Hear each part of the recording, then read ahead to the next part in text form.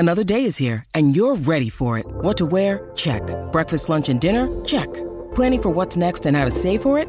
That's where Bank of America can help. For your financial to-dos, Bank of America has experts ready to help get you closer to your goals. Get started at one of our local financial centers or 24/7 in our mobile banking app. Find a location near you at bankofamerica.com/talktous. What would you like the power to do? Mobile banking requires downloading the app and is only available for select devices. Message and data rates may apply. Bank of America N.A., member FDIC. With threats to our nation waiting around every corner, adaptability is more important than ever. When conditions change without notice, quick strategic thinking is crucial. And with obstacles consistently impending, determination is essential in overcoming them. It's this willingness, decisiveness, and resilience that sets Marines apart. With our fighting spirit, we don't just fight battles, we win them. Marines are the constant our nation counts on to fight the unknown. And through adaptable problem solving, we do just that. Learn more at marines.com. Clap your hands and stomp your feet. You're listening to the Clap Your Hands podcast, hosted by Elliot Shore-Parks and Kyle Newbeck. Here they go.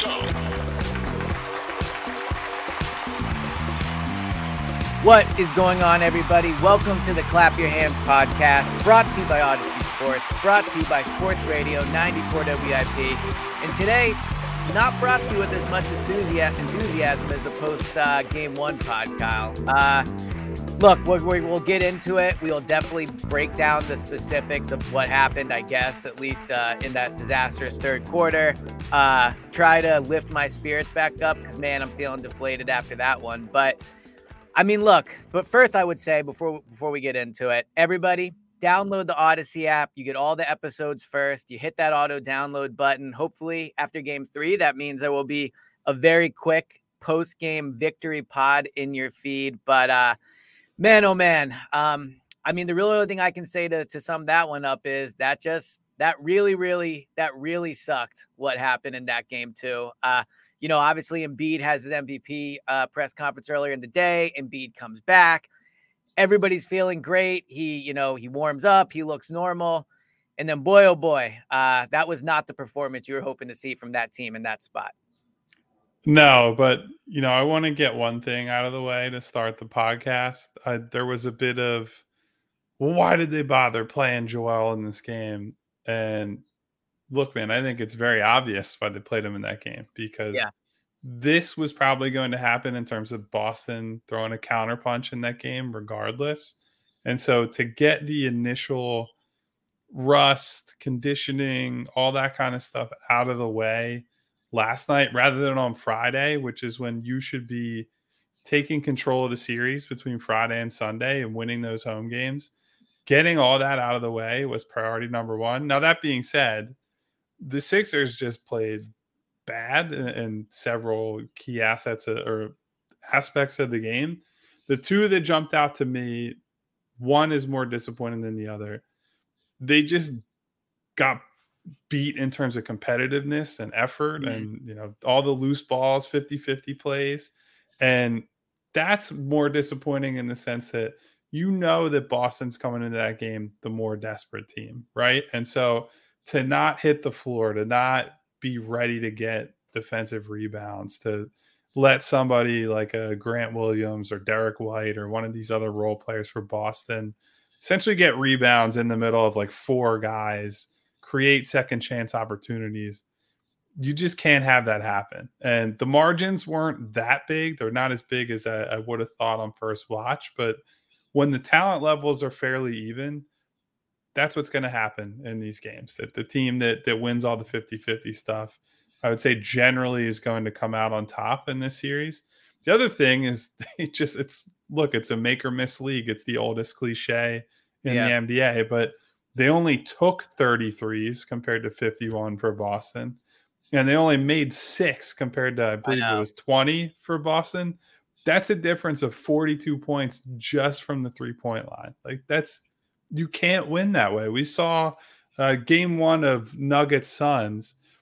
Phoenix has a really good game offensively in terms of overall efficiency, but they just didn't shoot enough threes, and Denver beat them easily. Like that's the way the NBA works now. If you're not getting up a high volume of threes, you have such a low margin for error for your offensive success that it's just really difficult to win a playoff game that way. So there's a lot in there. I want to touch on each, a little more, but I guess for me, what I'll start with first. And look, doing the post-game pod after game one was exhilarating, right? But I think that having the night to sleep on this game was probably for the better. But the further away I get from the game, I think something you touched on there is really kind of my main takeaway, which is, man, all year we've really kind of credited this team, not all year I should say, but a lot of the year, the second half of the year in the Brooklyn series and in game one, we really credited this team for they try hard, they come back, they don't give up, right? Like and we credited Doc for that. And last night, I get that you go in up 1-0, and I completely agree with you. You play Embiid, right? And but I actually think the whole set of people, whoever, listeners, whatever, that said, oh, this is why you don't play Embiid, I almost kind of feel like the team had a similar attitude in the way of, well, we already won one in Boston, so we'll see what happens, and who knows, right? Like they can speak publicly about, Harden after game one is saying, well, it's only one game, get off the court, it's only one game, and Embiid saying, we'll celebrate this for 5 minutes and we'll concentrate on game two. They didn't play like it, and had they come out and just played poorly and Boston jumped out to a big lead, maybe I would have been a little more willing to sit here and go, you know what? Boston's a good team. It was going to be really hard to win game two. It is what it is. But what really frustrates me, the further we get away from that game, was it was so winnable. Like the first half of that game, Boston did not play well. Like the Sixers shot 1, I think, of 13 from 3 in the first half. Felt like they were down 6 or 7 the entire first half. By the end of the, 2 or 3 minutes left, in the second quarter, they get it to, I believe, 4 or maybe 6 or something like that. Boston goes on a little mini run. They're up 10 at halftime. But that game was not over. Like as poorly as the Sixers played, as poorly as their effort was, Boston didn't exactly come out and land some haymaker and put them away right away. What sucks is they came out in the third quarter and they basically stopped trying. Like I have almost no recollection of the third quarter because it felt like the second halftime started, it was over, right? Like the next thing I know, I look up and all of a sudden they're down 16. And then next thing you know, the starters aren't even playing in the fourth quarter. So I put that on Doc, right? If we're going to credit Doc for when they try hard and when they come out and make comebacks, it's on Doc the fact that this team looked like they didn't even give a shit in the second half. Like, and I understand you're up 1-0 and all those things, but you win that game last night and you're up 2-0 and the series is almost over. And you're only down 10 at halftime. You're only, single digits most of the first half.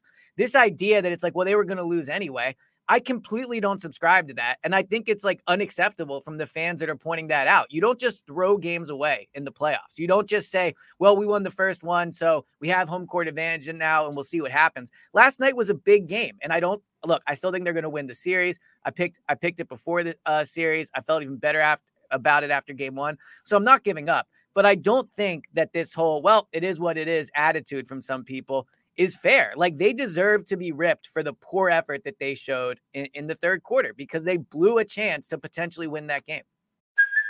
Hey, it's Kaylee Cuoco for Priceline. Ready to go to your happy place for a happy price? Well, why didn't you say so? Just download the Priceline app right now and save up to 60% on hotels. So whether it's Cousin Kevin's Kazoo Concert in Kansas City, go Kevin, or Becky's Bachelorette Bash in Bermuda, you never have to miss a trip ever again. So download the Priceline app today. Your savings are waiting. Go to your happy place for a happy price. Go to your happy price, Priceline. Mother's Day is around the corner. Find the perfect gift for the mom in your life with a stunning piece of jewelry from Blue Nile. From timeless pearls to dazzling gemstones, Blue Nile has something she'll adore. Need it fast? Most items can ship overnight. Plus, enjoy guaranteed free shipping and returns. Don't miss our special Mother's Day deals. Save big on the season's most beautiful trends. For a limited time, get up to 50% off by going to BlueNile.com. That's BlueNile.com. Yeah, as always, I'm not as worked up as you are about it. I think the thing that I would be concerned with, because Boston could say the same thing in game one, that like their effort wasn't there. They got outcompeted in certain ways. The Sixers win the 50-50 stuff. They turn the ball over way more, et cetera, et cetera. Like these are the swings that happen within a playoff series during a playoff run. The concern I would have is that the defensive discipline is just not there. And look, Joel had a great first half protecting the rim, right? I think the big positive from that game is that I thought he moved well, all things considered, coming off this layoff. And having said after the game that he should be out 4 to 6 weeks, which nobody wants to say. It's a grade He 2. said that? Yeah, Oh, come on, Joel. nobody wants to say no. He also, you have to actually listen to the whole context of it. So like Okay, before you fucking jump off a bridge, relax. He said he's on the floor. There's no excuses, whatever. But Right. that the 4 to 6 weeks indicates, even though nobody wants to say this, it's a grade 2 sprain, and like Yep. that's a problem. It's not going to go away. A 2-day difference in terms of rest is not making the difference. Anyway, he looks good relative to what he's dealing with physically. 5 blocks in the first half. Boston can't score on him at the rim. And the guys around him don't seem to understand what the value of his rim protection is. And like James Harden or Tobias Harris or Jalen McDaniels, whoever you want to point the finger at on a given possession, these guys are pinching in on the paint on these drivers who are attacking the rim and not putting themselves in a position to make a play on a pass that's being kicked out. They're certainly not helping Joel defend at the rim. Mhm. And so, name a role player on the Celtics: Derek White, Grant Williams, Malcolm Brogdon. Like, these guys are just sitting there waiting, getting open shots from the perimeter because the Sixers are overhelping and overhelping and overhelping. Like Doc focused on after the game, their lack of containing guys off the dribble, that they're getting beat too easily on the perimeter. That puts stress on the paint, and then they're collapsing, and they're getting the open threes out of it. And there's certainly something to that, but Joel is there to be the security blanket, and they're not allowing him or trusting him to be that guy a lot of the time. There's too much like, oh, I got to get there. I'm just going to sprint like a headless chicken towards the ball and towards the rim. And the byproduct is, instead of like Malcolm Brogdon having to shoot over Joel Embiid at the rim, or Jason Tatum having to hit a drop-off pass around a defender to hit Al Horford or Robert Williams on the weak side, instead, you can see out of your peripheral, hey, there's a shooter wide open on the other side of the floor, and that's a 3-point shot rather than 2 points. And so over the course of a game, that's how you get a 42-point margin from the 3-point line. Like, Boston took more shots in general, but they're also getting higher quality attempts. Like a good chunk of the Sixers' 3-point attempts are James Harden and Tyrese Maxey taking tough pull-up threes. And there just were not as many of those that the Celtics would have felt like, this is kind of a coin flip here. They're getting practice shots for a lot of that third quarter when the game swung. So that's been a problem against this team all year. They leave the role players and the decent to good shooters open. Those are the results you're going to get against this team. You just can't be that undisciplined defending the 3-point line. Yeah, I mean, I think the point you make about the 3-point discrepancy is really good. Obviously, being an offensive guy, I'm going to look at it on the Sixers end. Your point about the defense was good. Embiid felt like he was the only one trying out there. Like, the only kind of memorable moments I have from the first half are those Embiid blocks. And physically, it was really good to see him be able to do that, to get up. There's a moment where he grabbed his knee where I'm like, oh shit, but he's actually just playing with his brace. So that's probably just going to be life for the rest of these playoffs. But on offense, to your point about a lack of 3-point shooting, there was one moment that really sticks out to me. George Niang gets it. They're swinging the ball around. Oh my God, that play.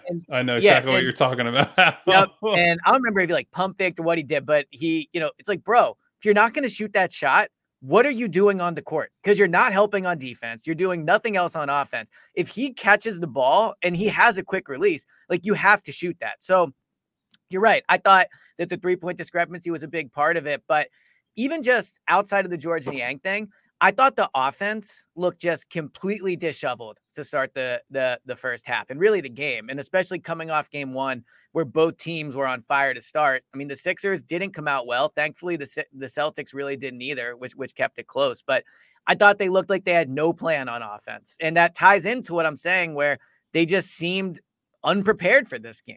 And that goes on the leaders, that goes on Harden. I know you want to get into him. It goes on Doc, right? I mean, Embiid just coming back. I'm not going to put blame on him for that. But I just thought offensively to start, they looked like they had no plan. They looked like they were all over each other.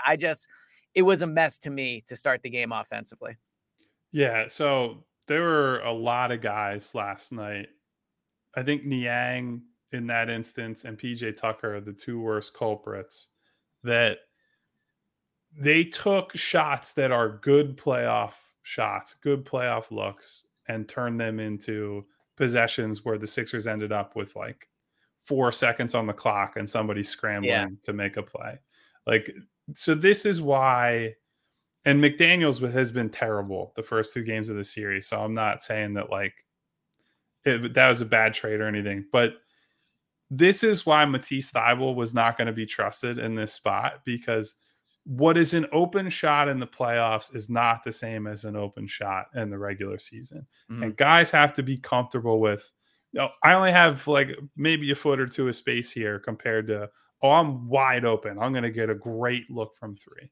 You have to be able to live with, in terms of your confidence stepping into a shot, this guy's going to get a hand in my face. This is not, you're not playing the Charlotte Hornets in February. You're playing the Boston Celtics, who can fly around and switch, and they have a bunch of long athletic guys that are going to get out to you. And you have to know, looking at the tape, this is the quality of shot that we're just going to have to live with, that I'm going to have to live with. And, with PJ Tucker, you sort of come in expecting that.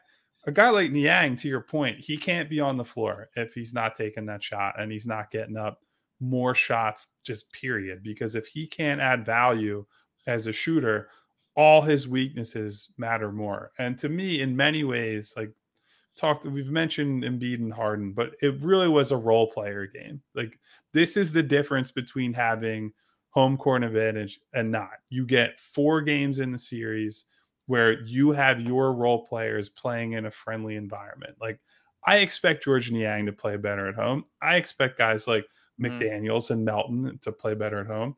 But you only get 3 of those if you're the Sixers in the series at a maximum. So, Boston just has a deeper team. I would say, like, their depth is better. Guys like Brogdon are simply better than, the guys the Sixers are bringing in off the bench. Guys like White, same sort of deal. So that will probably swing in the Sixers' favor for games 3 and 4. But then you need your superstars, or your stars, I guess, at this point in James Harden's case, to play like star players. And look, we can say everything we want about, Joel looked better physically than maybe I thought. And I don't really put the defense on him, except for maybe, a few outlier plays. Mm-hmm. But he only ended up with what, like 15 points or something like that. Like, this was not a, oh man, Joel is back type performance. Right. It's okay. He was pretty good. And James Harden was bad. He's bad on both sides of the ball. You're not going to win a road playoff game that way. Yeah. So let's get into Joel now. I left that game, and look, I'll admit my expectations maybe were just too high heading into the game, right? He wins MVP. He's coming back. Like, I was ready for a Joel game. And I wasn't there watching warmups, but you watch the videos and he looked relatively normal. We talked about how he looked defensively. Overall, I guess I thought he moved mostly better than I expected. He's never going to be like a sprint up and down the court guy. So maybe I'm reading too much into him, maybe, jogging relatively slowly from one end to the other. I'm sure his conditioning, understandably, with almost 2 weeks off, wasn't great. I think on defense, just watching him get up and make those blocks was encouraging, just from a physical perspective. On offense, so he has 13 first half points, which would, had the game remained close, in theory, puts him on pace for 26. But ultimately, he was a complete no-show in the third quarter offensively, like the whole team was. My overall take of him offensively was I was not impressed with him on offense. I don't think he was terrible. I don't think he was, oh my God, this is concerning. But I didn't leave that game saying, you know what? this looks like a guy that if the Sixers need him to, will put up 30 points in the 3 games that they're going to need to win to close this out. So curious where you fall on how you thought Joel looked on the offensive end, and I guess just overall physically. I think when he got to it on offense, he looked fine. I think the problem, and Doc said this last night, I agreed with him on it. I think there was a little too much, hey, I'm coming back into a team that just won game 1, and Joel tried to defer and like, oh, I'm going to play pass first and not try to call my own number a whole lot. Like, I think he only ended up taking 9 shots last night. Now, obviously the minute count impacted that in some ways, but I think you could see that. Like, he was trying to feel out, hey, what am I doing here? How are we running things? How have we been running things since I've been out the last, couple weeks or so? I know most of that time was on the practice court, but just looked a little bit unsure. I also thought my biggest issue with how they set up on offense is they got back more toward the floor spots that Joel has used in the past when he struggled against Boston. There's a lot less from the elbows. It was more, I'm going to post up and I'm going to try to get to the low block. Now, some of that might have just been try to get to the elbows and the spacing's not there or whatever, but he had a turnover on a play where Marcus Smart is on him in the post, and then Horford comes with a late double. There's a loose ball. He picks up a foul, and him with his back to the basket against this team is just not good. Like, you don't want to see that too often. It's something you can go to when you need to in desperate kind of situations. But ideally, you're getting him the ball with, let's say 15 seconds on the clock at the elbows, and he can see the whole defense facing up at the rim.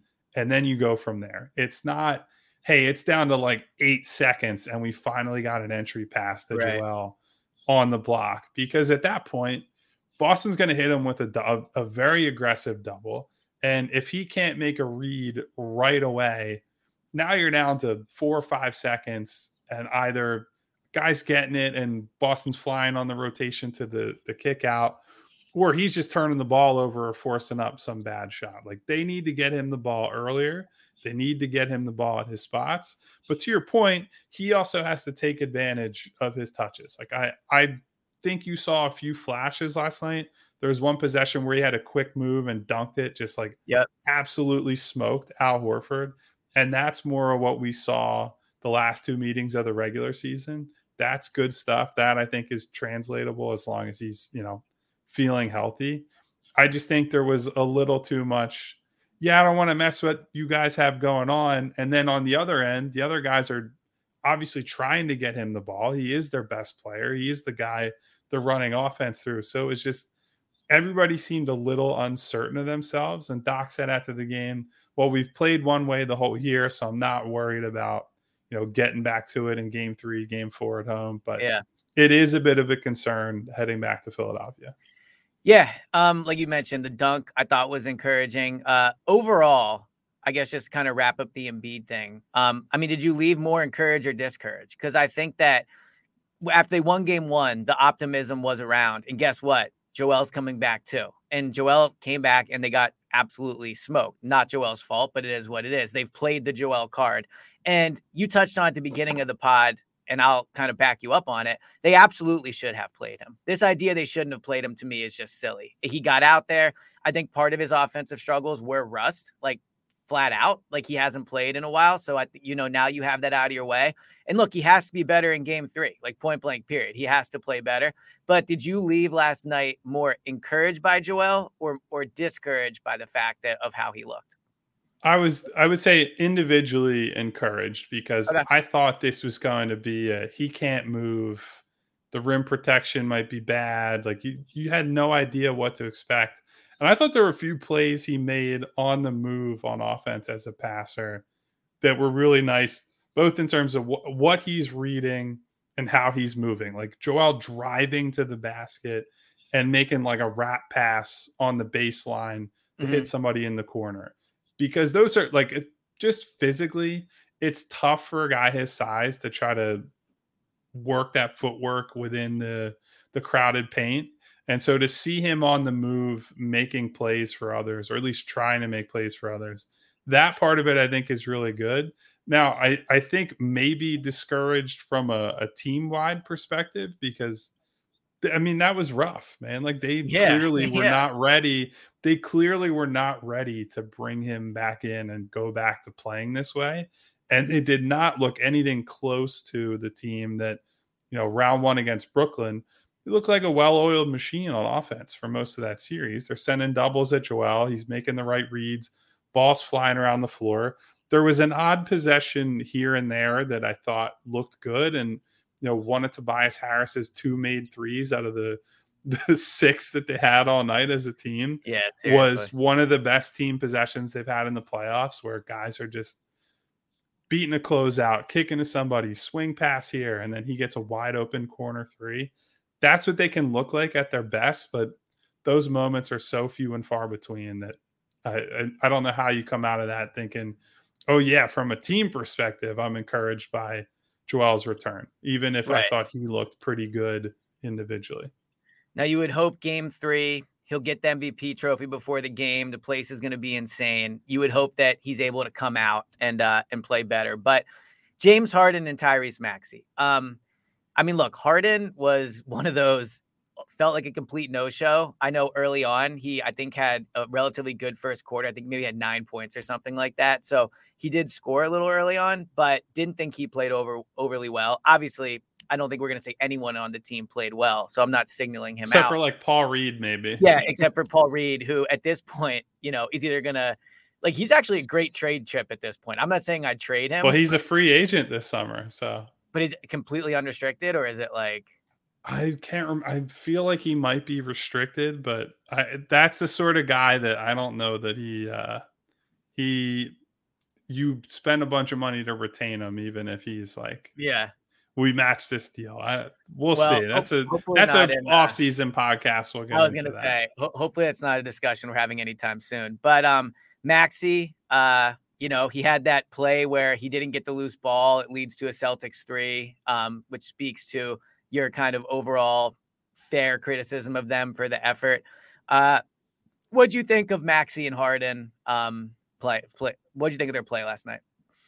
This episode is brought to you by Shopify. Whether you're selling a little or a lot, Shopify helps you do your thing, however you cha-ching. From the launch your online shop stage, all the way to the we just hit 1 million orders stage. No matter what stage you're in, Shopify's there to help you grow. Sign up for a $1 per month trial period at shopify.com/special offer, all lowercase.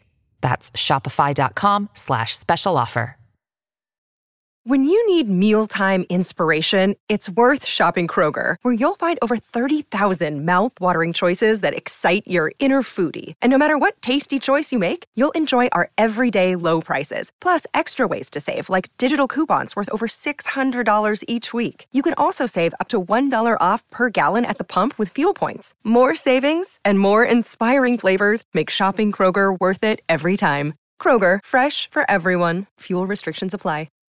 So Harden is in a category of his own for me. I thought he stunk after that good start to the game. Like the beginning of the game is what we talked about a lot after game 1, where you saw him attacking, you saw him trying to get downhill. He had 8 free throws in the first half. Yeah. And that to me is always a great sign. It wasn't a lot of like flailing around and flopping, drawing calls. It's him going into guys' chests and putting pressure on the officials. That's the James Harden that I personally love to see, that I think makes a difference for them. As the game goes on, we just see less and less of that. It's too passive. And on the defensive end, he was just fucking horrendous basically the entire night. A lot of just guy he's chasing or guy he's assigned to off ball, he's not really paying attention to. He realizes it about a second too late. Somebody's got to switch or close or do whatever late in the game. And by that point, possession's basically over. They already have a guy rising up to shoot, or somebody else has to rotate and there's a breakdown elsewhere. the worst possible version of James Harden on defense, where he's standing in no man's land. Yeah. He's not switching when he needs to. There's no communication with a teammate to, pass off assignments. And look, I don't want to sit here and skewer him. The concern that I would have for him is that maybe that's closer to what it looks like when there's only one day between the games and he doesn't have a week and a half or whatever it ended up being to rest, recuperate, slap a friend in Vegas, get himself right mentally. And that's been the thing, right? Like last year we saw this, it was more pronounced, but we saw when James had time to get his legs under him, would look really good.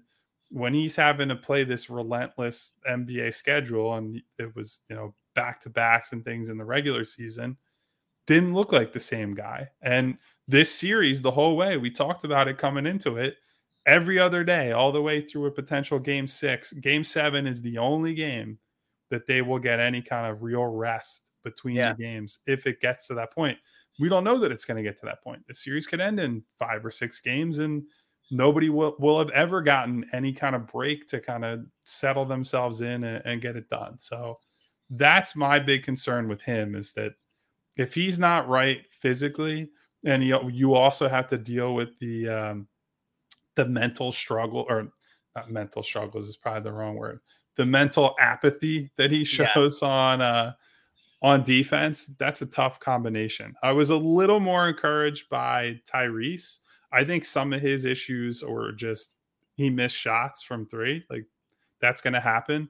A lot rimmed in and out too. Like a lot of them, bad. And Harden had a couple of those too. Like Harden had 2 shots last night that there was like voodoo going on. Yeah, they were like halfway down, if not 80%. So game looks a little better if he makes those. But Tyrese, I thought, did a good job at least attacking inside the arc. There was some good, runners, floaters, him beating a guy off the dribble, added some pace and transition. I do think he seems like he's starting to figure out this matchup a little bit. And he can see, like, look, he's going to have a size disadvantage against most of these guys who defend him. But he has a speed advantage against absolutely everybody on that team. Nobody has the same pace as him. And so however they're playing him, if they're overplaying his right hand, he's got to go left. Like he's got to do whatever he's got to do to leverage that pace. I thought he did a much better job of that. I thought, honestly, some of their best looks from 3 came when he collapsed the defense and got into the paint and then, kicked it out to a shooter. So there's definitely some signs of life from him that I think, given this season and the career, honestly, he's had against them, I'm a little bit encouraged by, but, still only had like, I don't remember what the stats were. I think at one point he had like 13 points on 14 shots. So like end of the day, it's still not nothing you're writing home about. I mean, when you look at the final score, obviously you don't expect anyone to have a good stat line, but looking at the box score individually is not good. I mean, look, I think we can agree that for game 3, they need to bring whoever James Harden slapped from Vegas, just bring him into the stadium, put him on the court. Let Harden have I was told that's his friend and like a personal photographer. Perfect. Bring him. You know, they have someone ring the bell. They can have Harden slap him at center court to get the game going. So before we wrap this up, game 3, I mean, look, it's a must-win game. It's just point blank period, must-win game. You have to win it. What are your thoughts on the game? Well, they got to match the energy of the Celtics, and I don't think that should be that hard when you consider Joel's going to get the MVP trophy more than likely, and that arena is going to be going absolutely ballistic at tip-off. The fans certainly know what the stakes are and are going to show up ready to go. I always wonder, though, if sometimes that actually works against you. Like, I think there is a level of there can be too much energy, and that's from the crowd, the players, everybody, where if Boston is able to kill that early, if they're able to get out to an early lead and play better in the first half, then that turns into like a nervous energy. And that sort of thing in an arena is palpable. Like you can hear it, you can feel it. Every little run the other team goes on, it gets very tense in there. And look, these guys are not immune to that. They're paid a lot of money to try to compartmentalize, and they just worry about what's between the lines and all that. But they can feel that. So I think it's really important, more so than usual, that they get off to a good start and sort of ride that wave that the fans and Joel's MVP is going to give them. Because if you give Boston early hope in that game, that can turn really quickly. And all of a sudden, all the old demons come flying back. Joel's record against the Celtics in the playoffs is what it is. Like, I know they've shrugged that off, and I've said doesn't matter what they did in 2020 and 2018. It's a different team. But look, it's easy for me to say that as somebody who won't play in the game. It's a lot harder for everybody else to try to shrug off. 100%. I think like a theme of this pod since we started has been, should people believe? Should they not believe? Is this team the same? Is this team different? I'm not saying it all comes down to 48 minutes on Friday, but I think when you consider all the aspects of the game, the importance of it, the emotional aspect of it, the opponent, the fact it's in the second round, we're going to find out the answer to this question we've been talking about and debating this whole life of this pod.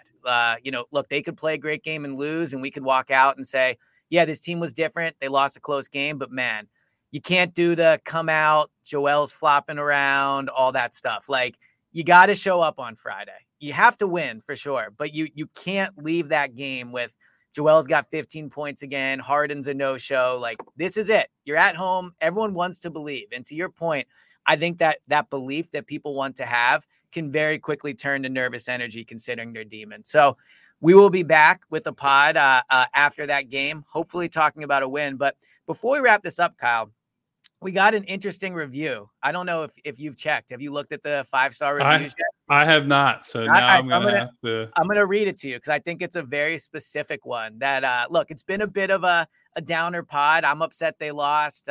Kyle has billion things going on in his life, but I think this will bring a smile to your face. So it's a 5-star review, and the title is No Punches Pulled. It says, I've been good friends with Kyle for closing in on 3 decades. This is clearly an unbiased opinion. From our 4th grade sports program on our elementary school's Friday news show to BSing in high school, college, and beyond, Newbeck's approach to analysis has become more learned and mature. Through the delivery, he has changed. He's a type of person you go to for in-depth analysis, the nuances that get to the root of the problem, or to highlight the qualities that lead to success. Really, for any team. And he goes on a little more. Then he said, the guy has been a student of basketball for as long as I've known him. And whether you listen, read his articles, or both, his investment in the sport is evident. And then he says, if you've heard Elliot on WIP, you know what you're getting from him. I don't know if that's a compliment or not, but I at least got a little something in there. So I don't know if you can figure out who that is based off. I think I actually know exactly who that is. Okay. I was talking with a few buddies of mine about the podcast the other day. Nice. Well, you can keep your honest analysis of the pod to yourself for between the pods. But the title, the guy's name is Aaron Wolf, I think maybe. Is the I'm like, I'd say I have 90% confidence. I know who that is. So. Very nice. So anyway, I saw that this morning, brought a smile to my face. It's very nice to see your friends leaving their reviews, and hopefully that ends the pod on a positive note. So like I said, look, 5-star reviews, if our wives are listening and they want to leave a 5-star review, that could be nice too. So if you're listening, 5-star reviews are always appreciated. Did you see the other one that said it's the best thing from Philly since the cheesesteak? I did see that. It was very nice. It was very nice. I mean, look, slowly but surely the reviews are piling up. We got 3 or 4 on the last ones, and all are appreciated. But that one brought it warmed my heart, a little extra smile to my face. So download the Odyssey app. You get all the episodes first. So we'll talk to you guys after Game 3. Hopefully a victory, and it can be a more drunk off adrenaline Elliot after that. So we will talk to you guys next time, and talk to you soon. Talk to you guys soon.